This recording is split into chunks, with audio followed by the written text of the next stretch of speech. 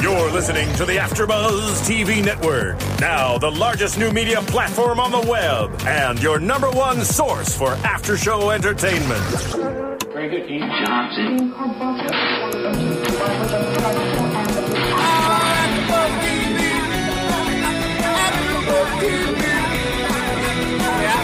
From the AfterBuzz Studios in Los Angeles, California, presented by Maria Menounos and Bing.com, and streaming live thanks to Akamai Technologies, this is AfterBuzz TV's Scandal After Show.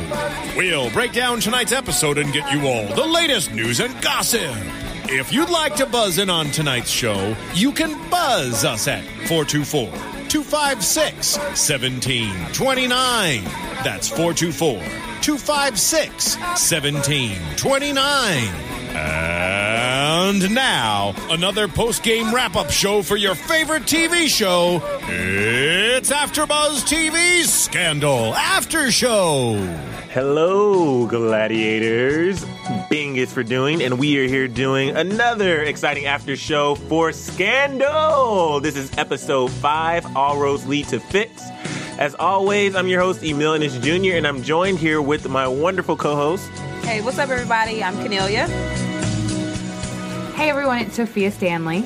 And I am Bam Erickson. And as always, we're very excited to be here and talk about this amazing episode. It's always great. But first, we want to start with Scandal Pace. So, Sophia, if you want to lead us into that. Well, the blogosphere has been going wild over whether or not the baby, America's baby, is actually Fitz, belongs to Fitz, or if there's some other scandalous tale. So what do we think about that? Is the America baby, Mellie's baby, is Fitz the father?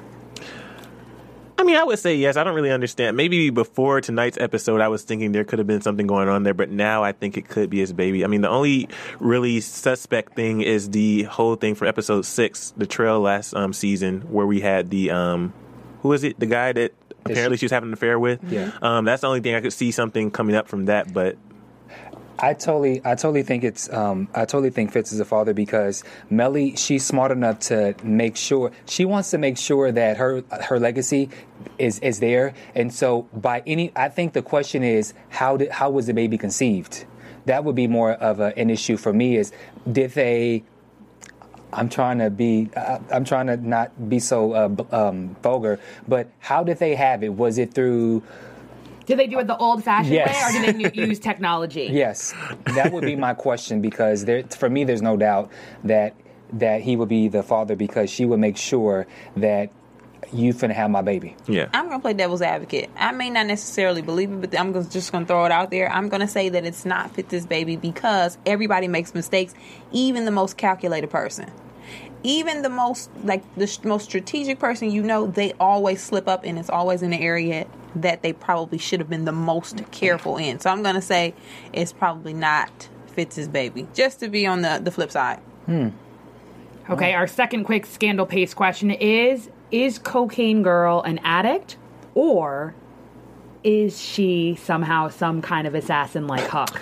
I don't know if she's necessarily an assassin, but I said this last week. Something is definitely up with her as to why she has this natural attraction to him beyond his whole demeanor. I feel like it's something else there. And then I guess we'll talk about this in tonight's episode. But there was something else in tonight's episode that kind of had me question again whether or not she is really into cocaine or not. I say bring it up now. We Okay. have 30 more seconds. Well, in tonight's episode, when they went on their date and they were in the car, Huck was doing this whole thing where he was saying, what he liked to do, how he was, I guess, spy on people. And it was kind of cute to see that. But when he asked her, what do you like to do? Instead of telling him something, she went in for a kiss. Granted, she could be a slut and be like, okay, I like to have sex. But I saw it as not opening up and saying exactly what you like to do because you have something to hide. As well as the fact that she somehow seemed in no way weirded out by the fact that not only was he spying on a one-off, right. He knew everything about these people's lives. Like, that's what he gets off on. That somehow doesn't match up with addiction. That matches up with something completely different, and she didn't seem to be surprised or unnerved. Well, I think she's totally just as tick-tick-boom as he is, and so I think she's just as crazy as he is, and so there's something wrong with her, and she has issues, but I don't think cocaine is her issue. I think it's something else. Yeah, she might be planted there to specifically see or find out what Huck is actually up to, and it could relate back to Olivia. Oh, And that scandal pace. Wow, I like that one, though. That was a good one. Okay, conspiracy theory going on. So let's talk about, first, the main story in this episode, which was Joan and the governor. And have we known this before, that the governor was the one who ran against the president? No. So we discovered that this is the governor who ran against Fitz, and he lost by 4,359 votes, which obviously is going to play into part later. But we opened up with a body on the floor. And apparently it was a rapist. And then we find out that the governor killed this rapist because when he walked in, the rapist was on top of his wife and she yelled rape. And I use rapist in the loose term because we find out that he wasn't a rapist. But she yells rape, and then he immediately shoots 2 bullets into him, and he's dead now.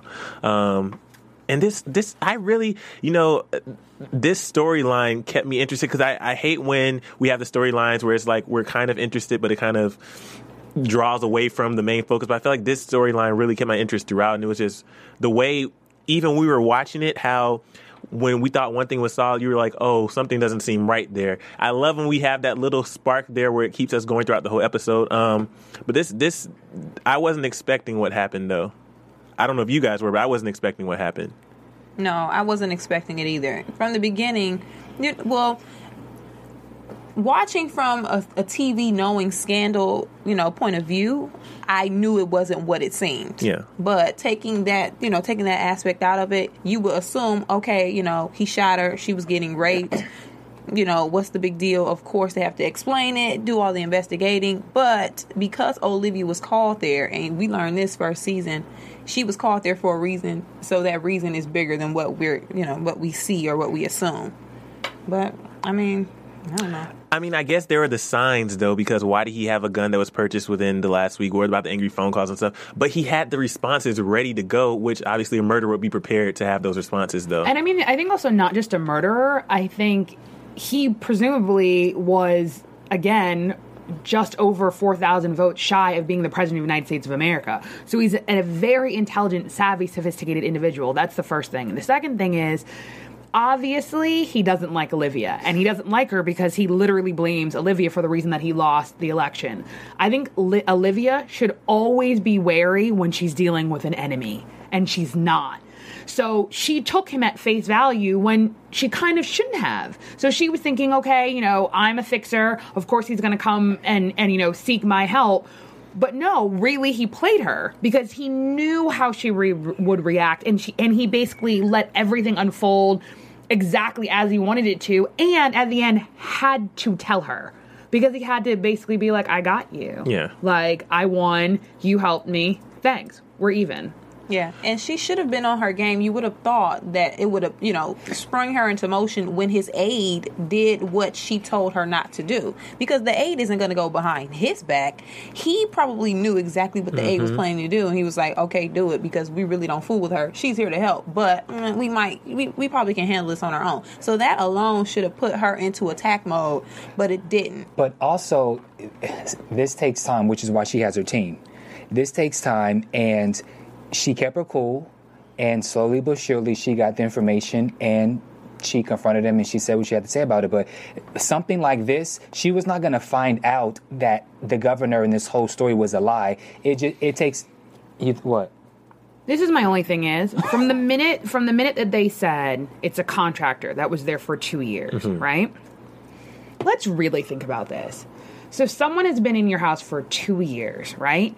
And at night, not during the day, right? But at a time potentially when someone could come home, right? Because he had come home, he had basically gotten off of work, went to a bar, and came back. So presumably it's night, at a time period when he should be coming home. Is this person who works in your house going to take that opportunity to conduct that type of a heinous act? So even that seemed a little suspect. And even he should, granted, yes, if in the moment that was legitimately happening, you would react a certain kind of a way. But he's an intelligent man. So even some of his responses, well, she was like, what do you mean? Of course she should have showered. Of course I had a drink. For a man of his stature, that's somehow when your brain needs to click on and be pragmatic. And he wasn't doing that. Just a tiny little bit of Liv's hair should have gone up just a tiny, tiny little bit. I think she did everything exactly as she should have. But there is that little bit that I think, again, whenever you're dealing with your enemy, you should have a little bit of a different guard on. And I think she didn't approach him like an enemy. She approached him like a client, which is, I think, what she does. But I think it's starting to affect her a little bit. Do you think that if she would have approached him in a different manner, that maybe being that they're already enemies and that he doesn't like her, do you think that he would have maybe responded differently if she would have come at him in more an aggressive way? Do you think he would have... I think so. And think about it. In previous episodes, that's actually how Liv comes at her clients. Liv comes at her clients very aggressively. Why? Because it unnerves them. And when people are unnerved, they tell the truth. She actually treated him slightly with a set of kid gloves, right? Because in her mind, and I think it's part of the fact that Liv feels like she's carrying the weight of the world. So even when the wife is basically going through the diatribe of, he's not the man that ran for president. You know, if I could do anything for him, I would get those 4,000 votes back. It changed him. He used to have hope. You could see the way that Liv was standing in the doorway. Liv was taking that on. Liv needs to let go and realize everyone in all of these situations, they're all adults, and all of the adults in the situations made their choices. Simply because she's the fixer does not make it her fault and does not make it her problem. And I think that's why she treated him with kid gloves, because I think she somehow feels responsible, and we find out later on in the episode that she actually, in fact, cost him the election. And now it makes sense why she dealt with him with a set of kid gloves. She should have come at him a lot harder. There's no way for 2 years that man did not know that his wife was having an affair. But my thing is, if knowing now that she was the reason why he lost the election and all this backstory, why did she even take him on as a client? Because her judgment was going to be clouded from the beginning.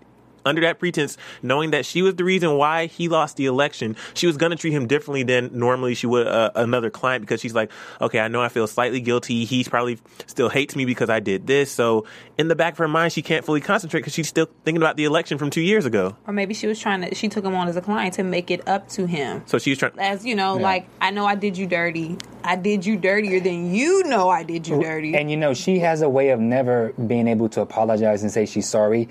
This is her way of saying, you know what, I'm sorry, my bad, because she never can come out and say it. The same thing with David. She when she went to ask if he wanted a back escort, that was kind of her way of trying to be apologetic without saying I'm sorry for what I did. That's just kind of how she works. And, keep your friends close and your enemies closer. Her doing this favor, the way she approached them, you can be someone's enemy and still act like everything is okay. You know what I mean? So I think she is good at doing that, but the lines get blurred. Olivia, her lines are starting to get blurred because she is, like you guys said, she's taking on clients that she has too much personal backstory with.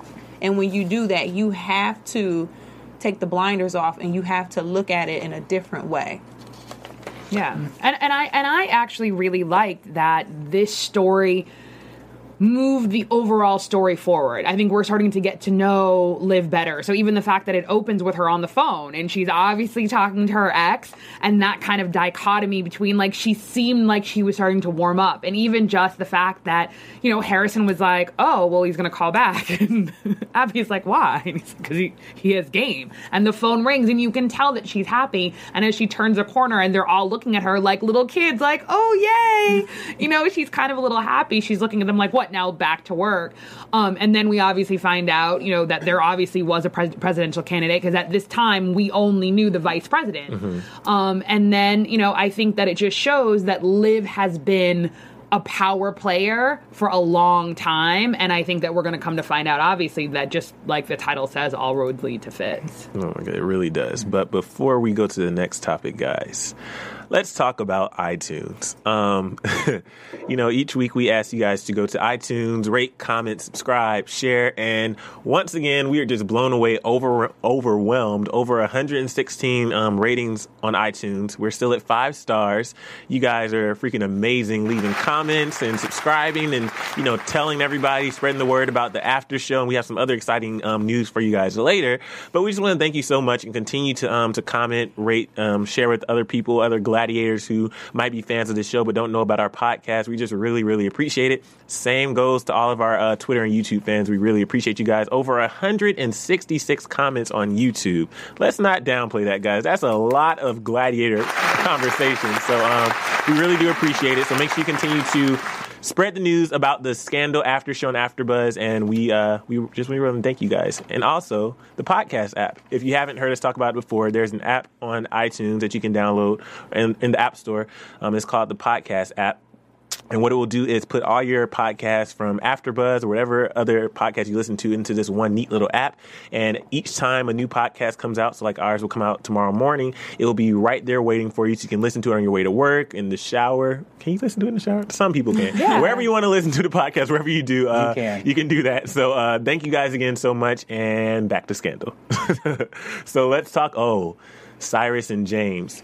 So, James has had this whole issue with he wanting the baby and stuff, and they had the big argument. And then I thought they were over it, but obviously not, because he is unhappy at home because he feels like, Cyrus gets to do what he wants to do, and Cyrus has his power. And James, we have to remember, James was a power player. James was a freaking White House correspondent. Like, he wasn't just some nobody journalist. Like, he was actually a big journalist. So he feels neglected and unwanted because Cyrus isn't giving him what he wants. He's just stuck at home. And we see that he returns to the White House, which is a big blow to Cyrus. A big blow. I see why he and Melly get along. Do you see the correlation between the two, between James and Melly? Yeah. And what I thought was really interesting is when they referred to each other as honey or sweetie at work. I was like, would that really go on in the White House? It definitely would, because I think the funny thing is, especially in a town like Washington, D.C., it's not a 9-to-5 job. You work literally at work a minimum of 12 hours, right? If you're at work a minimum of 12 hours, and then even after work, you're still socializing. It is a job where you are on 24/7. Where other than work are you going to meet your significant other? That's number one. Number two, it's no secret that they're together. They're married. Mm-hmm. So I think you don't have to have that pretense that you're not actually a couple. And I think more importantly, the line has just been drawn. Up until this point, he was simply a former journalist. So when he would have been at the White House, it would be as his husband. So it would be normal for him to refer to him as honey or sweetie. So I think, just like Liv says, separate the two. And he's like, how's that working for you? They haven't switched over yet. And so that's why there's that tension even, during the actual press conference. You're seeing a lover's spat. Like, that's what that tension is, because James is trying to reclaim his stake because, as we saw in previous episodes, Cyrus doesn't respect him. It's not just the matter of the baby, the big, fat, juicy baby. Cyrus was basically like, well, you didn't give up your career because you didn't have a career. Yeah. And I think that's when James has to reassert himself as an individual and say, okay, I'm going to show you. Not only do I have a career, I'm your equal, and that's how you'll deal with me. But was he out of line for what he did at the conference? Well, I don't think...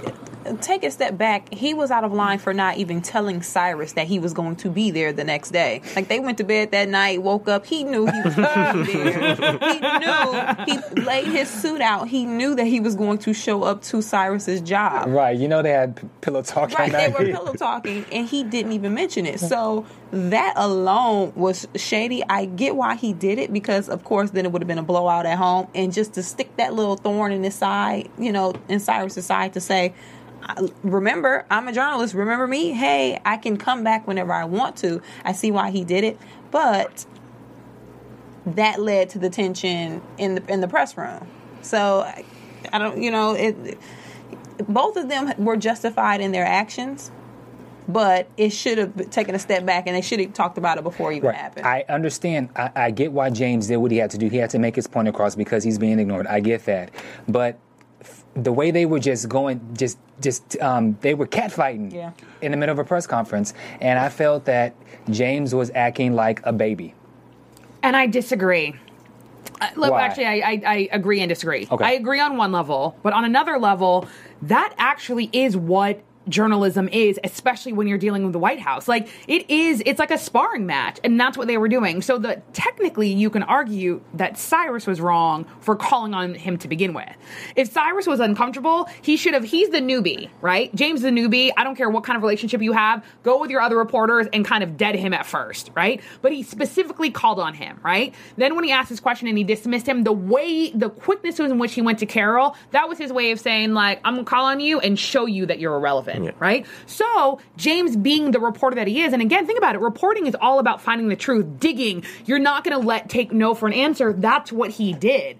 It was actually the back and forth, which was, on some level, Cyrus is kind of a asshole. Yeah. Do you know what I mean? And that's what he was. And that's who Cyrus is. Or let me rephrase it. He's a pit bull. So Cyrus gave him pit bull, and James then had to give it back to him. It just, from our perspective, because we know the underlying emotions and the dichotomy, we're going to view it differently. But on some levels, that's kind of what you have to do in the war room. Like, that's why it's called a war room. You know, so I actually don't necessarily think that James was being a baby. I think that if he wants to get back into the White House, he has to assert his claim, and he needs to show Cyrus he's not the only pit bull in town.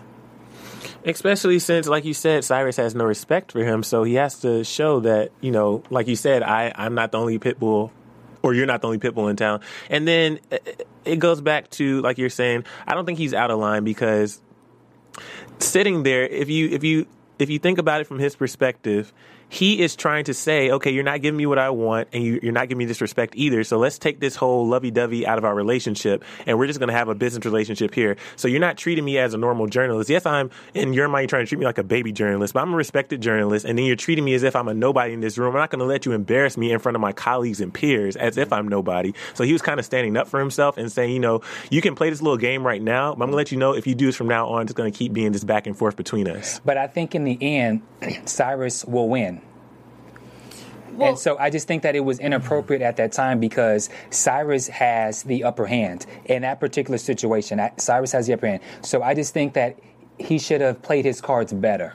He'll probably win. Cyrus plays dirty in every aspect of his life, his career. So he'll win on the surface, because he'll probably know how to, you know, just be shady about it and shut him up. But on principle, he won't win. Yeah. And at home, in the house, he won't win, because it not seems, in the house. Yeah. Cyrus seems to take on the role of the man, and you know, his partner seems to take over the role of the woman. If Mama ain't happy, nobody's happy.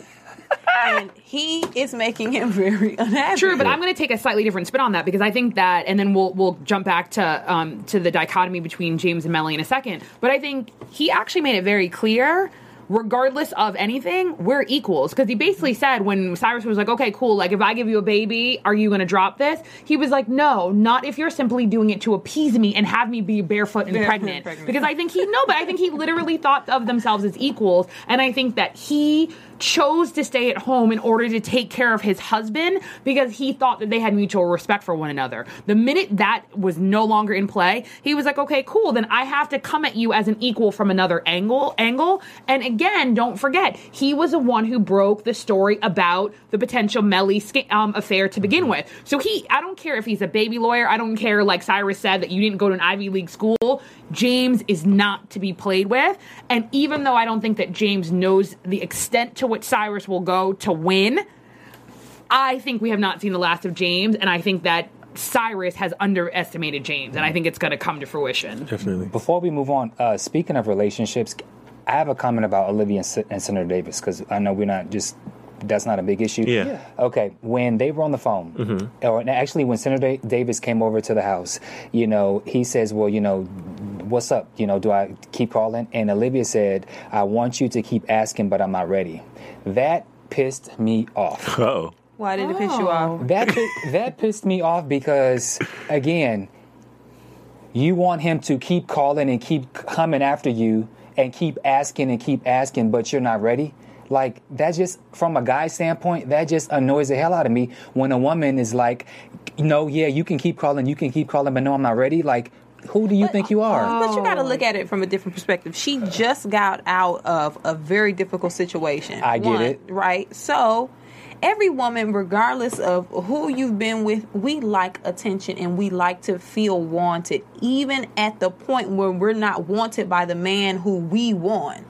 So because the man she wants does shot her down at the restaurant, he's not fooling with her anymore. That's what it's just something about feeling like you're needed by someone when you're not needed by the man that you want.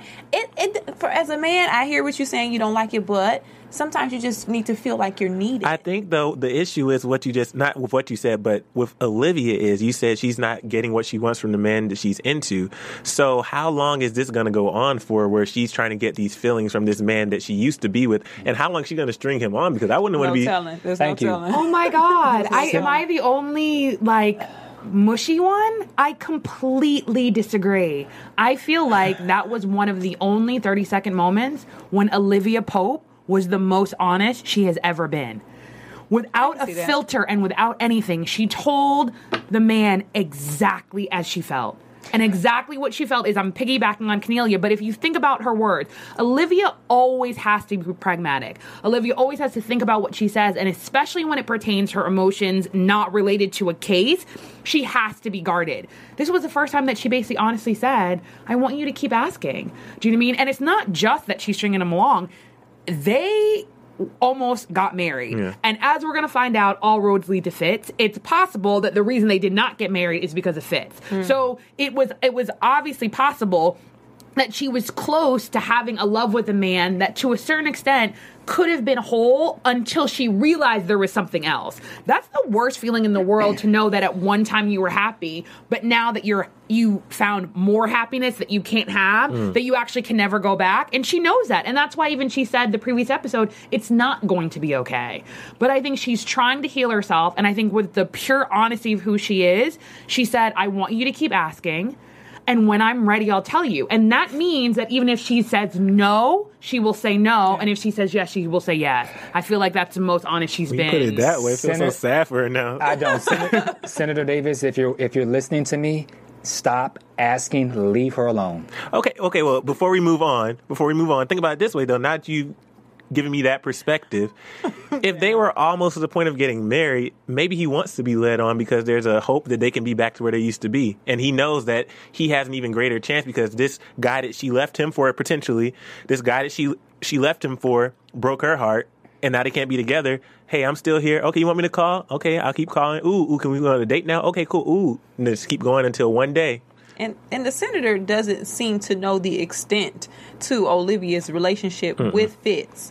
And so with that being said, Olivia probably told him anything about why they broke up. You know, she said earlier, you didn't have time for me. That could be what the senator is thinking. In his mind, he's like, I got time for you now. I'm calling every day. Yeah. Meanwhile, Olivia is on a whole different wavelength. So he's going to keep trying because what he thinks ruined the relationship, he probably could fix that. And it's not the truth. Yeah. Yeah. So what? Who cares? You're Mets. Oh my goodness! But let's just go back real quick because I think it ties in very nicely to the interaction with Mellie and Cyrus.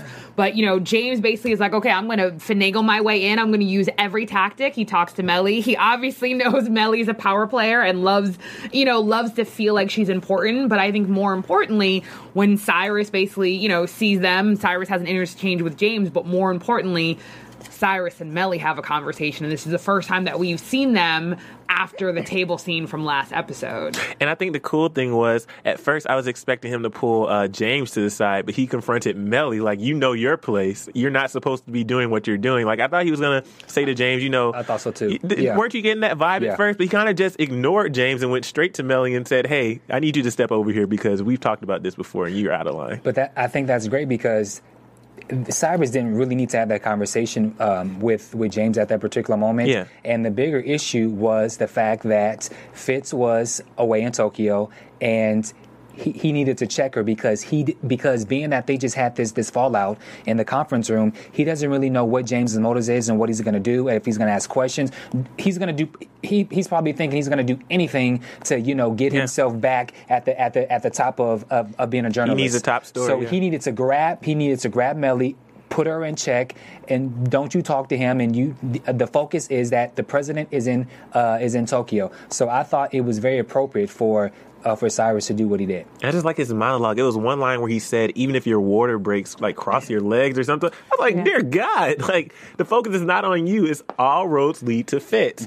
And then this is where we first got into the big scandal, where she basically said that she is going to deny everything of whatever the story was comes out. She said, deny, deny, deny, deny. Well, I mean, and it's funny to see her in this place because we see Mellie as this big, powerful figure, this strategist who really knows and meticulous, who knows how to like go over everybody and go around everybody and weave her way into. But you have to remember, look who she's at the table with.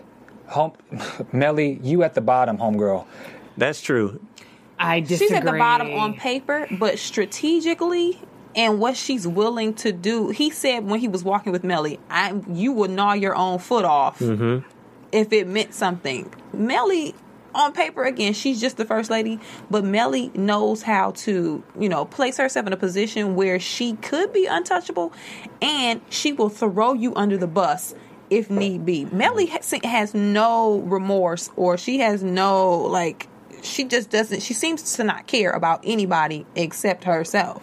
And when you have that feeling, you'll do anything. And not only that, because I think that we minimize Mellie way too much. First of all, even if she was number 5 on that table, that arguably is the most powerful table in the entire United States of America. Yeah. So being number 5 in that table is not a small feat, number one. Number two, the fact that she even had a seat at the table, we keep saying things like, oh, she's only the first lady. She obviously was necessary to be at the table to begin with, because we're going to have to find out why she had to be there. Because it seems like Fitz doesn't know. So why did she need to know? I meant that in the sense of her being on the low. I mean, you're right. That's a very powerful table. I'm just saying as far as her, Mellie, and Cyrus. But you know what, arguably, and this is the funny thing is, and I think this is why Mellie is slick. And I think Cyrus is slick in his own way, but Cyrus is called a pit bull. Why? Because you see him coming. That's his job. Mellie is scary because you don't. Because of her fluffed up hair, because of her cute little clothes, because of her pearls, because she's pregnant, you assume that she has ruffles. Just like how Hollis was like, oh, look who got ruffles since going to the White House. Yeah. Did you catch that? Mm-hmm. That means he's like, no, you a cold snake. Yeah. I don't know why now you're pretending like I don't want to be seen here, whatever. He basically is like, I know you, right? And that's why you're at this table. Mm-hmm. So at the end of the day, that's scarier because she's still the first lady. So when it comes down to it, if anyone needs to take the fall, it's going to be Cyrus. And see, seriously. And I mean, granted, I'm going to take that back in 2 seconds when we read his line, because his line, literally, I'm unnerved. But technically, the reason she says deny, deny, deny, who's going to believe you? No one's going to believe that the first lady had a seat at the table. That is very true. Everyone's going to believe that it was the chief of staff and she's pregnant. Set this up. Yeah. And she's pregnant. Exactly. Yeah. But I mean, and I think that's why she came for him. She came for him like, okay, go ahead. Like, I'm going to deny. Like, I run stuff. And basically he was like, what did he say? He goes, you may be an animal, but I am a monster. Do you know what I mean? And I will destroy, because basically he's saying, I will do anything to win. And he goes, the line was, so Mellie, don't ever speak the word defiance in my presence again. And then he walks away and he turns back and he goes, okay, cool. I'll call my assistant and have them set up the lunch. It will be great. Okay, perfect. Like the ease with which he basically did Mellie. Yeah. Like he did Mellie to Mellie and was like, don't ever play me again because I will destroy you. No, I'm still unnerved. Yeah. And I think the thing about that scene, too, is she was off her game a little bit because, like you said, she underestimated Cyrus, but she's so focused on her political career, and that's why she was saying, I'm going to deny, because if this happens, obviously I have no chance of getting where I'm trying to go. So she was so focused on that she completely counted out Cyrus. And because even the way she was interacting with him, no. This is Cyrus. You do not say some of the things she was saying to him, especially not in the tone she was saying. Like, you can do that with Fitz, but you never do that with Cyrus. You never do that with Cyrus. She got comfortable. After a while, if you're used to talking to people a certain way, you get comfortable with it. And it takes that one moment for somebody to put you back on your game. And at that moment, after that speech from Cyrus, Mellie is going to go back into her original pit bull mode. That put her back to where she needed to be. Because when he told her, yeah, you can deny it, but by the time it comes out, you're already ruined anyway, so it doesn't matter. That when he told her that, then she had that look in her face like, oh, you're right. Okay. Yeah. I got to think of a new game plan. And I think also, too, I think it's that partly Cyrus's world is not crumbling, but he potentially sees it crumbling. His whole life is about Fitz being president, right? So the fact that they even have to go back to the table is scary to him, right? The fact that he basically has given up potentially his relationship for this thing that may not occur, right? And now he potentially may have to take down his husband in order to keep Fitz in power. Like, it's too much where he's literally, and then even that's, I think, why he said, he goes, you don't even know the depth that I have gone to keep this in play. Right? Because he basically is like, I'm better than all of you, and you don't even know. Like, you think you know because you think you are at the table with me. But I've obviously gone above and beyond because we also know he's a murderer. Like, he may not have killed her with his own hands, but he killed Amanda Tanner. Now, you said something important there. That brings us to another question. How much does his husband know? I think his husband knows absolutely nothing. Nothing. Absolutely nothing. I don't think so. I don't think so either. Because James is very, he's very principle based. He seems to, he knows the difference between right and wrong. This is what he wants. This is about family, career. Like, he has that family, that family value thing about him. And Cyrus doesn't operate that way at work. How he operates at home, I don't know, but at work, that's not Cyrus at all. I see James and Melly together, and I see the two of them together. That's what's scary, because if he doesn't know about the murder and somehow along the line, Melly and James team up, and that can be the top story. Because if their relationship is beyond repair, I don't think it is, but if it comes to that point where their relationship is beyond repair and he doesn't care what he does to Cyrus, that's a top story right there. Right. And the question is, do you see James and Melly pairing with Melly for the sake of his journalism career and to prove himself as a professional, and Melly pairing up with James to be spiteful and shady to Cyrus? Yeah. They have two different motives. I agree with you. The only difference is I think that Melly would do it for her platform, not to get back at Cyrus. Her only revenge is to potentially be the president of the United States of America. So it's not spite per se. It's if it's in alignment with her end goal, which is being president of the United States and to also ensure that, being that this can possibly hit the fan, to ensure that she has nothing to do with it. Exactly. Really quickly, you remember when we did the top four Villains. Yeah. And someone on YouTube, said that they disagree with our order. Yeah. Something about how Cyrus shouldn't have been number one and Melly should be bumped up. Yeah. I think after the conversation between Cyrus and Melly, I think that proves why Cyrus is number one. The funny thing is, I never read that. I think everyone agrees Cyrus is number one. I think it's where Melly falls. Mm-hmm. But yeah, we had her like number YouTube, 3 or something. You can literally YouTube me. Cyrus is the baddest. Yeah. So what about our new lovebirds, Dave and Abby? So we have Dave, and this is going to lead into the big discussion. But we have David, who is so focused on this whole Citron thing and what's going on with Hollis and all this stuff, and he doesn't he can't figure out what's going on with his clues. He's still trying to figure this out, and he's have Abby, who's, I was about to say a bad term, Abby, who's stuck on it. She's stuck on him, and she can't really get her mind right, because we don't know if she is on Olivia's side, if she is on David's side, if she's on the fence, which right now, before I go into it later, she's on the fence. But so obviously David is trying to figure out what's going on, and he gets a lead from one of the ex-Citron employees or whatever, and he goes and talks to him at the Grill Cafe, and then basically there's not any information that can really help him, and he takes his job back because his job was offered back to him. But I thought that was a great fix, because at that table, obviously you saw the power play that Hollis dangled something in front of them that they could not walk away from, which is never a good thing. And he basically has them. Like, he's controlling them, and he basically is saying, either solve this situation your way, or basically I'm going to kill David. Like, it was obviously in no uncertain terms, because obviously he's killed before to get what he wants.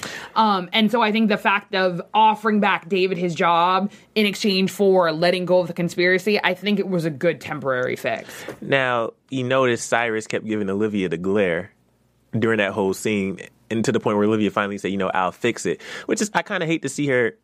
I feel like Cyrus does to her what she does to Huck. Does that make sense? Ooh. Yeah, that's a good point. That's a very good point. Cyrus does to her what she does to Huck, because Cyrus, I feel like, just like we saw after, Cyrus is her friend. They're getting closer again. Olivia's Huck's friend, but they still use each other, or one uses the other more than the other for what they need and the ultimate goal. But I'm going to defend Cyrus because in this instance, who else could fix this except for Olivia? That's true. And arguably, your analogy is spot on because Cyrus is her mentor. And Cyrus obviously either did one of two things. Either saved Olivia from something or helped to give her her identity. Like, Cyrus is the one who taught her. That's why he brought her in. Do you know what I mean? And that's why even there were moments when even he, during especially last season, was a little bit taken aback because it was literally like, oh, the student's surpassing the master. Yeah. Right? And I think that they are genuinely friends. And not only are they genuinely friends, like, they were work husband and wife. Like, they have an intimate relationship. And I think that they are way more similar. And I think, just like you said, it's both. I think he is using her because that's, I think, how they relate to human beings. But more importantly, who else is going to fix it other than Olivia? You don't want anyone else unless you want him dead. Yeah. Unless you want David dead, who else is going to fix it other than Olivia? Yeah. And none of them could have fixed it because David doesn't really know them like that. Like, who else is going to step in and do something? He has a relationship with Olivia. He was initially chasing her down. So naturally, like you said, she is the person who had to take care of it. I think it's just amazing to me every time she fixes it because I didn't know how she was going to do it. But she offered the job back. That didn't work. And to the point where she put this, which we find out later, she put a ploy in and it wasn't a real, he was a real ex-employee or no? We don't even know. I don't think it matters. The funny thing is, I don't think it matters. It was so smart. Like, I don't think it matters. But of course it's smart because Olivia and David are friends. Yeah. Again, she has very weird relationships with her friends. They're not just normal friends. They call each other, hey, let's hang out. She has a very interesting relationships with the people that she knows. So Olivia knew that David was not going to take... Who would just... after all what he's been through, why would he just take that job? Like, he's not an idiot. So Olivia knew that he would not take that job and that he was still going to try to figure out what his purpose was. Now, a key point to notice or to mention is when he told Abby that he wasn't taking the job, he was meeting with somebody at the Griddle Cafe. Mm-hmm. We didn't see the connection there. Obviously he tells her everything, but that was just a quick little mention. Mm-hmm. And then later on, we see that. We want to mention that yet? No. All I want to mention, and I want to just mention two things first. I think it's also important because it shows that. And I actually think that Abby's not on Team David or Team Olivia. I think she's on Team Abby. Yeah. Because Abby was like, well, like, what are you going to do for your future? Right. That means she's self-interest. She's self-interested in him having a job. And that's why he was like, well, why do you care about what I do with the rest of my life? So I think that's really important. But I also think, and maybe not now, but let's just make sure that we don't miss the whole with the judge and Olivia. Yeah. But when she asked about his future, could it be that she has feelings for him? No, that's exactly what I mean. That's exactly what I mean. Sorry. Gotcha. Yeah, that's exactly what I mean. Okay, gotcha. But I think it's important, though, that, Olivia had to go back to the judge and basically was like, pull some strings, get him his job back. But again, I think that Olivia and the judge, again, I think it's part of the purest. I think that's when we're seeing Olivia extremely pure and vulnerable because I think that she cares about the judge beyond the table. Mm-hmm. And more importantly, obviously the judge, fell sick. That's who she called. And I think that the putting the shoes on, was just thinking the intimacy, it was a different type of intimacy. But again, I think. What she said. When she said, because of Hollis, all of we all got what we wanted. Okay, I'm going to cut you off on purpose, but let's just for a second, just stay with me for a split second. Okay. That shoe cycle is very important. We had Fitz and Olivia with the entire shoe scene in the shoe gate. Mm-hmm. Do you know what I mean? And that's a certain level of intimacy to put on someone's shoes. For Olivia, the fixer of the free world, to put on the shoes of this woman, that shows that there's a deeper connection, which, again, all roads lead to Fitz. But I just think we need to take a moment. Now go ahead with the hospital gown. Right. And so when they were having the conversation, she said because of Hollis, we all pretty much got what we wanted, except she wasn't sure about Olivia. That was a very defining moment because it was like mother to daughter. Yeah. You know, we all got what we wanted, and I'm not sure about you. She's basically saying, you know, my baby, my child, you know, you're not complete. And it was like she wanted to. It was an embracing moment for me. Even now that I think about it, let's just say Fitz and Olivia did stick this out and tried to make this thing work. Did she not think? Well, I'm not saying it's gonna come out. But in the back of her mind, she had to have always wondered what happens if Fitz finds out that we rigged this election. I think this is the problem is. I think she is so good. She basically, up until now, She wasn't worried. she has never messed up. That's why she's Olivia Pope. Like, let's just go back season 1. She's dealing with dictators. She's dealing with kidnapped babies from foreign countries, walking into people who literally could kill you in an instant and doesn't even flinch. Like, we have to really put it into perspective. I think that where we come into play with this show, we see her as Olivia. That's not who she is to the outside world. So I think that at the end of the day, she never thought this was possible. And technically, until the whole Amanda Tanner situation, it wasn't. Because that took her off her game in a way that, think about it, if that had never happened and there was no Gideon and Quinn never got together with Gideon and she had never gone to David with Amanda, she messed up. If she had never put David on to Amanda, she called him and was like, I need your help.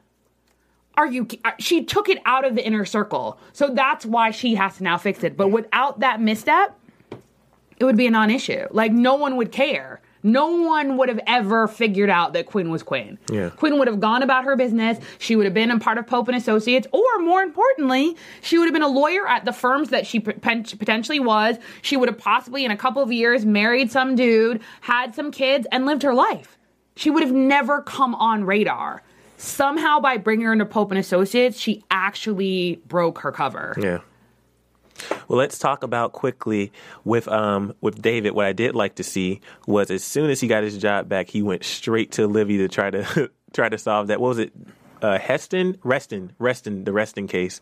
And then that's when we saw the whole, what you talked about earlier, the exchange between Olivia and the governor and how he was out to get her the whole time, essentially, and there's nothing she could do about that. But when he went home, Abby saw on Huck's computer that it said the Griddle Cafe. So when he went home, Abby came running over to tell her boo thing what was going on. And then all of a sudden, that's when the last couple of minutes of the episode were just explosive because we realized that this whole 4,359 had such a greater significance than just him losing the election. It was the fact that Citron was a company that does more than just what did they do? He said more. I think was it gambling or gaming software for slots, right? Yeah. For slots. And they used it for the polling, and it was Quinn's boyfriend was the one who ran that particular software, created that software, and that's how they rigged the election. And I definitely was not expecting that. I'm still blown away. Not only was I not expecting it, every time the wife mentioned it and every time the husband mentioned it, I wanted to say, no, I actually didn't. I wanted to be like, get over it. Yeah. Like, no, seriously. I was like, get over yourself. If you lost by 4,000, that meant you lost way beyond that because it should have never had to come down to that. You lost, get over it. That's how elections are. Like, I kept thinking he was a crybaby. I must be off my game, but I didn't see that coming at all. I didn't, only because they kept throwing the number out there so many times, and plus the murder, this whole murder, it kept evolving. It went from being rape, and then it went from and then it was an affair. He didn't know about it. Then he knew about it. Things just kept coming and coming and coming and coming. So I knew when they both kept saying that number over and over again, I was like, something has to be, because you remember when we saw when Joan said that she was going to say that when she was going to confess, when she went into the elevator and when she turned around and she gave that look to her husband, we all had this. I agree. We all had this look like something's not right. We knew that. I think we knew that. It's different. That did you know that the election was tied to the bigger table scandal? Not necessarily, but the number, I figured that number was going to come into place at some point. I was unsure where. Yeah. No. Yeah, I didn't link the two together at all. Like when they kept saying the number, I like Sophia, I kept thinking, okay, you lost by that number. At least it was only that number, which means a lot of people wanted you there. Get over it. Now you have to deal with the consequences of you murdering that guy. I didn't put two and two together to say, oh. Well, I sort of kind of I did because I'm thinking about it because you remember the governor kept blaming Olivia for it. True, but the number, when they kept mentioning it, it was once they finally got to one of the final scenes and he was saying how he was going to commit suicide and all this stuff. Then I was like, okay, he's just really bitter about this, about losing the election. He's just like really bitter. I was not expecting it to be tied to the fact that they rigged the whole freaking election so he could win. Mm-hmm. Right, because especially given the fact that unless he knows something that she doesn't realize he knows, he was basically just saying you as his campaign manager lost the election. Not that like you physically took those votes. But I'm going to double talk on myself.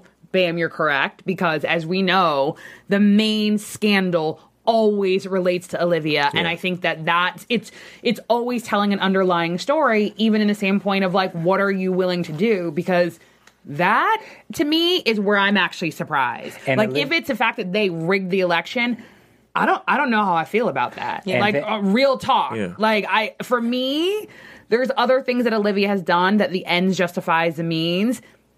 And I mean it maybe in light of where we are as a country on an election week, but and to play devil's advocate, jumping ahead, if they did rig the election, did Olivia know about it, or did they bring her in to fix it, like to kind of cover it up or to hush it? That's a great because just because she's sitting at the table doesn't mean she has something to do. No. The She's right, and we're gonna have to watch it again. Because there was a point when Hollis said something, and they go, "No, we need to fix what you messed up because you went rogue." Right? Do you know what I mean? So that means that there was a plan in place. Something happened. He went rogue, and I don't know if rogue means the explosion. Or rogue that he used the software to. Exactly. We don't know where. Because I initially, when I heard it, assumed, it's the explosion, right? Because obviously someone must have connected the dots and he was like, I need to get rid of all of them. Or is it something else? But I agree with you. There's something there. Because again, his attitude is a little bit too much. Because again, I think just piggybacking even on what Bam said, what did Olivia get out of this? They all have clearly defined roles. Chief of Staff, First Lady, Supreme Court Justice. Fixer. But she was a fixer before. Yeah. She may not have been to the caliber, because it's like technically the 2 years that she was at the White House, did that really define her? Or did that actually take her off the map? Yeah. That actually took her off the map, because then when she was during the White House, she can't fix any other thing. Right. And, also, and side note, when the governor kept blaming Olivia for it, Olivia never really responded. Boom. Because I'm sticking with what I'm saying. Olivia, because she's a fixer and everybody at that table knows she's a fixer, they're not going to bring her in to be involved in the scandal. They're going to bring her in when they need to fix the problem that they created. And that because, what's his name, the oil man? He has an interest in making money. He is a businessman, and he is about his own personal gain. So when they said he went rogue, he probably this is partly, I heard it today, but a lot of people were talking about this on YouTube. He calls her Livy. Yeah. He doesn't call her Olivia, and I'm not sure if it's where he's from, and that's just his southern he calls her Livy. Everybody calls her Olivia, with the exception of Fitz, and every once in a while Melly. But even that is still an intimate relationship.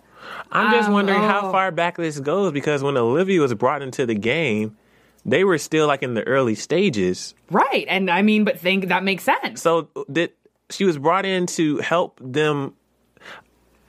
You get what I'm saying? Maybe it's like this. And I'm just comparing it to, election, looking on the outside in from the election.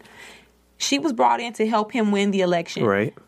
When they said he went rogue, when it came down to the wire, the oil guy, what's his name? Hollis probably was thinking, he's not going to win this. Let me insert this software so I can guarantee that he wins this particular county, because I'm not feeling positive about it. And when they found out he did it, she had to fix it. That means when they found out, somebody else was bound to find out, because he probably thought, it's my software, it's my company, I can cover this up.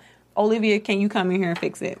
We never know. We'll find out next season. What's so great about this show is there are so many different theories, and you just never really know. Like, were we really expecting this for this particular episode? That a murder, that occurred with the governor and his wife that all of this was gonna happen. This is just really amazing about this particular show because you never know what is gonna happen. And do we want to go into Harris or Quinn or anything really quick? We didn't get on Dave and Abby though. We talked about it a little bit, but I think that's a great wrap up. And Abby, for me, I said this before. Abby needs to know her position, and Abby forgot who she works for. You work for Olivia Pope. You said so yourself. Everybody in that office is saying she did stuff for us and we don't even know what she did for us, which means she has tabs on you that you don't even know about. So for Abby to just be going off and doing her own thing, I get that she's on the fence and she doesn't know which side to play. Olivia keeps secrets and David is trying to find something out that she wants to know about. But Abby forgot, I work for Olivia Pope. So if I'm telling you, she's telling me. And she's telling all of us. She's not thinking because her head is clouded. Yep. She feels betrayed by Olivia. And so because she feels betrayed and she doesn't know answers, she kind of has this, when I say, so what, who cares? She kind of has this so what, who cares attitude about everything because she feels betrayed by Olivia. I don't think and then in addition to that, hold on, Emil, in addition to her feeling how she feels, then she just so happens to find a boyfriend, and as Harrison said, you've been getting laid. Her mind, she's so clouded right now. I don't think her head is clouded. Yes, we can say that, her getting a boyfriend, all that stuff is clouding her. I don't think it's clouded. Remember, Abby's main goal is to get the truth. So her head isn't clouded. She's clearly focused on exactly what she wants. That's why I don't think, like what you said, she's not on one side with David or one side with Olivia. This little line right here is the truth, and she is right there trying to get to it. And it doesn't matter who gets to it first. So she finds out some information that maybe David could help her get to the truth. So she goes back to David. But I don't think she's on anybody's side except Abby's. Okay, and again, I agree. To get to the truth, the person you work for knows more truth than she knows. That's what I mean when I say clouded. Yes, I do think that Abby wants to get to the truth. I'm just saying that she's a little clouded because she's forgetting who she's dealing with. That's why I think that her mind is clouded. I agree with you, but this is where it gets even more complicated. Technically, David is a friend. Mm-hmm. And David is part of not necessarily the inner circle, but at least the next layer. Because Liv has gone to him on several occasions. So she thinks that beyond the small sphere, which she thinks that they're all kind of drones and she can't talk to, that's her next safe zone. And I think that it's beyond simply him being her boyfriend or whatever he is. I think she really feels that not only is that a safe zone, let's look at the hat he wears. And even Olivia said it, like, he wears the white hat. And at the end of the day, his actions have always been honorable. Like, there were times when even with Quinn, like, he was giving Olivia an out.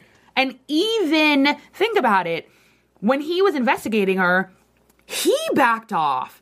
He was the one who goes, you know what? No, I'm going to stop myself because I know that regardless of what Olivia Pope did, she only did it for good because she wears the ultimate white hat, right? Mm-hmm. So technically, he is in essence as honorable as Olivia, right? And I'm just playing this for devil's advocate because Abby is out of line.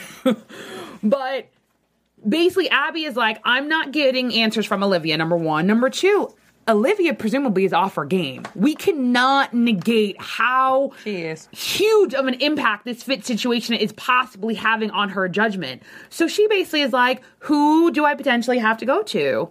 It's David, because arguably, other than Cyrus is Olivia's equal on the side of bad.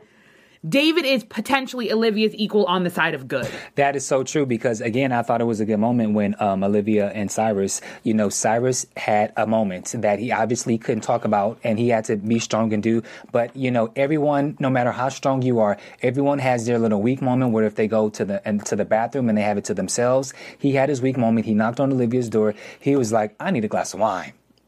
And they did what friends do. She starts going in about what happened with the governor. He's talking about his relationship. And so it was almost like their makeup moment because I think it was. They hadn't really been close, so that was kind of like their makeup moment. And I think it's not a coincidence that all this happened when Fitz wasn't there. Right. Yeah. Do you know what I mean? You saw different roles and different shifts and different interactions because even though all roads lead to Fitz, again, I think it's endemic of the fact that at the table, as far as we know, Fitz was not at the table. And what's amazing about this whole episode about the whole All Roads Lead to Fitz is that all this is going on and he was not in the episode. Yeah. At all. At all. Yeah. So kudos to the writers. I'm so excited to rewatch the episode, especially after some of the stuff we just talked about. I cannot wait to rewatch the episode. Okay, let's go to some news and gossip. AfterBuzz TV News. So I want to start with today. We did our Halloween episode the last time you saw us, and we took a picture after Sophia was Melly, Bam was Huck, Cornelia was Abby, and I was Harrison. We tweeted a pic to a lot of you Scandal fans, Gladiators, and then we also tweeted a pic to pretty much all of the cast and Shonda Rhimes. So I just want to say who retweeted our picture. We got Joshua Molina, who plays David, Columbus Short, who plays Harrison, Katie Lowe's, who plays Quinn, Guillermo Diaz, who plays Huck, Darby Stansfield, who plays Abby, and we got Shonda Rhimes. They all retweeted our tweet, and I thought that was very exciting. I mean, it was pretty exciting that they saw that picture, and they all really loved it because we're passionate, and we were just showing how much we loved that. I didn't dress as anybody else for Halloween. That was my Halloween costume. And just for the record, we didn't dress as Olivia Pope because there's only one Olivia Pope, and her name is Kerry Washington. Yes. Just to make that clear. I also took an additional picture, and I took a picture of myself as Huck along with Huck when he was in that character, and so I put a collage of it, and then I tweeted it to him, and then he actually responded back to me. I was like, ah! And then he follow you on Twitter now? He follows me on Twitter. Boom. What other news and gossip do we have? And so during the course of when we weren't here, it was announced that Scandal Season 2 has been ordered for a full season, 22 episodes. So there is no worry about whether if we're going to do 13 seasons or not. We will be here for 22 episodes. I lost the seasons, but well, too. Yeah. So we'll be here for a full 22 episodes, and so we'll be here till May. But keep watching live because we want a season 3. And really, though, guys, it's really you. Like, you guys are not only watching the show, you are talking about the show. You are on blogospheres, Twitter, iTunes, YouTube, everything. And because you use your remotes as your swords, they had no choice but to give you more Scandal. So literally, Gladiators, great job. You know, more Scandal, more us getting to talk about Scandal. My best 2 hours of my entire week. Seriously. So really, really great job. Great job to cast, crew, writers, everyone. Bravo. Great job. Want to shout out some Yeah, writers? we actually have shout outs for today. I'm not sure if we have a screenshot or not.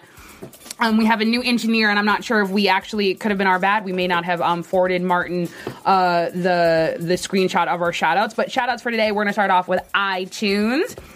And we have Miss 1492, Christy Dom, Dietrice Moi, Jean Jones, Miss B. Gray. For Twitter, we have Nancy 805301226. We have Kimmy Cat 00. We have Dark Knight 86, Seagal _Adar, DEDDEHK, also known as DD. We have Scandal _Olitz, Amanda Nazar, Mickey Lar, Beautiful Black Woman. Oh, that's a great Twitter. Sorry. I have to say that again. Beautiful Black Woman. I'm going to say it wrong. Anyways, we have SB _ That's Me 89, Alphabeta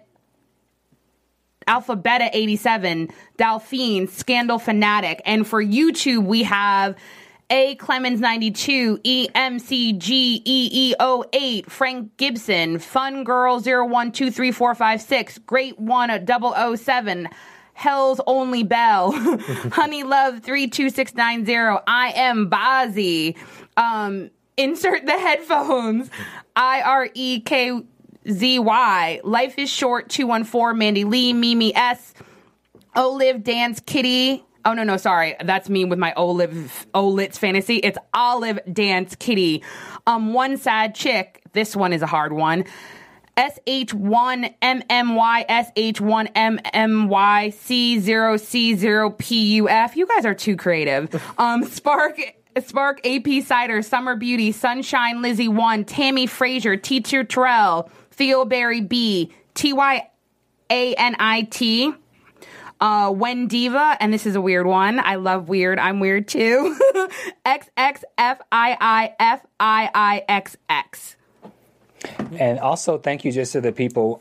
Our Twitters have been going off crazy. People respond to things that we say during the show, and we have tons of Twitters messages saying that they agree or disagree with some of the things that we're saying actually during the live show. So, and we will respond to you afterwards. Yeah, as well as the fact that if you've noticed, so much of what you say is what we bring to the show. Yeah. Right. We are on iTunes and YouTube and Twitter all week talking to you guys, and that, first of all, brings things to our attention. I didn't catch the Livy comment with Hollis until it was brought online. Yeah. So many things. Like, we are definitely, the minute we leave here, we are engaged. So please continue to rate, comment, subscribe on iTunes, tell a friend, because we are definitely listening and we love you guys, and that's why we love to shout you out every week. So keep commenting, keep talking to us, and we'll shout you out next week. And right before we go to predictions, the biggest news we can't overlook since this is a political show, President Obama was reelected. So congratulations to President Obama. And let's go to predictions. And now, your AfterBuzz TV predictions. Where do we want to start? I guess let's just do the whole table. Where's this gonna go? Like, actually, I'm gonna start. This is, I think, where we go. We have predicted that Abby has to go, right? Yeah. Even if it's temporary. The last scene we saw was obviously that they're bugging David, because David is the straw that could break the camel's back, right? So the fact that Liv now knows that basically Abby is the one. David was good. David was like, I'm going to take my job back. I love being a lawyer. I'm good with this whole Olivia conspiracy theory. It's Abby that ran in and was like, no, I'm going to basically tell you the whole thing because she was snooping. How is Liv going to handle that? Do you think that Olivia will now do you think Olivia will be forced to tell Abby what's going on and make Abby now twist David's mind to make him forget all this? Or would that be too easy? I don't think Olivia is going to tell Abby, because she hadn't told Abby anything. If she was going to tell her anything, she would have told her about Quinn to shut Quinn. You know, she would have told her little stuff. She could have made stuff up to appease Abby, but she didn't. I don't think Olivia is going to tell Abby, because I don't really think so either. But I don't think she's going to. But like we said a couple weeks ago, she has to put Abby out. She has to do something to shut her down completely. And it can't just be fire Abby or tell her to kick rocks, because then she's going to do what David did and have this whole wall full of, pictures, and she's going to go deeper into the scandal. But Olivia is now that she knows that Abby is not about her, she's about her own interests, she has to do something. Mm-hmm. I actually think, though, Bam, I don't know if that's what's going to happen, but that is a strategic fix. Telling her everything that happened? Not everything. Olivia never but tells everything. you have to manipulate her back on your side. You said it. Let's play this scenario real quick. She can't fire her because she'll become a David, and she's already been nipping at the bud. She's waiting, right? So she either can't fire her, even though I think that's still going to happen temporarily. She can't kill her. I mean, Huck.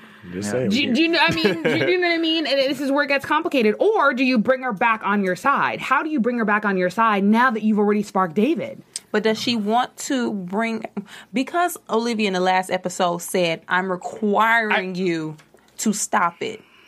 Now, is it about bringing her back on her side, or is it that Abby is shady towards me? Is Olivia taking this personal? Because I think she should. She said she told her to stop, and now she's not. She knows she's not stopping, and she's messing with David. So it's kind of like a stab in the back a little bit. Yeah. So, is Olivia going to keep it business, or is she going to take it personal? Something that I'm very interested in finding out is with this whole James thing, because now that James is back in the White House, his role, he's going to have a more pivotal role now. So I'm really curious what's going to happen with him now that he's a journalist. You know, is he and Melly are they going to cohort, or something's going to happen between them? There's so much. I think it's getting revisited. Yeah. And like we said, he's going to be looking for that top story to put him back on the market. Yeah. And then I'm also wondering with Harrison and Quinn, their stories are taken aback. You know, there's not much going on with them right now. But Quinn had an integral part for a long time. Right. So I think that her most important part is that she's back in the fold. Yeah. And she's actually interacting, and I think she's actually evolving and stepping up. Mm-hmm. Yeah. Harrison, on the other hand, he's due for a scandal, or he's due for something to happen. The question is, now that Abby knows what she knows, is she going to loop Harrison in and change his point of view about Olivia? Very good point. Because last episode he was like, I'm ride or die for Olivia. And I think he's always ride or die for Olivia. However, I think he's a litigator and he's smart and he's a strategist. That may be the pin to bring Abby back in line. But you know what also is very interesting is, although Harrison we don't really see him much, but Harrison sees everything. He sees what's going on with Huck, and then he's the only one that is caught that Abby is the one who is getting laid. So do you think Harrison's going to figure out, or do you think he's going to find out that Abby is involved with David? Let us know what you think. We got to continue the conversation online, guys. But as always, it was a pleasure. Where can we find you guys?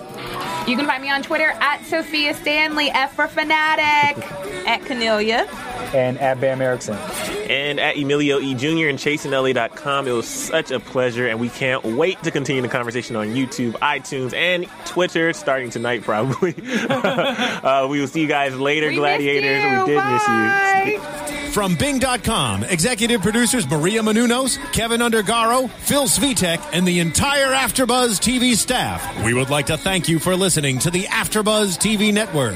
To watch or listen to other after shows and post comments or questions, be sure to visit AfterBuzzTV.com.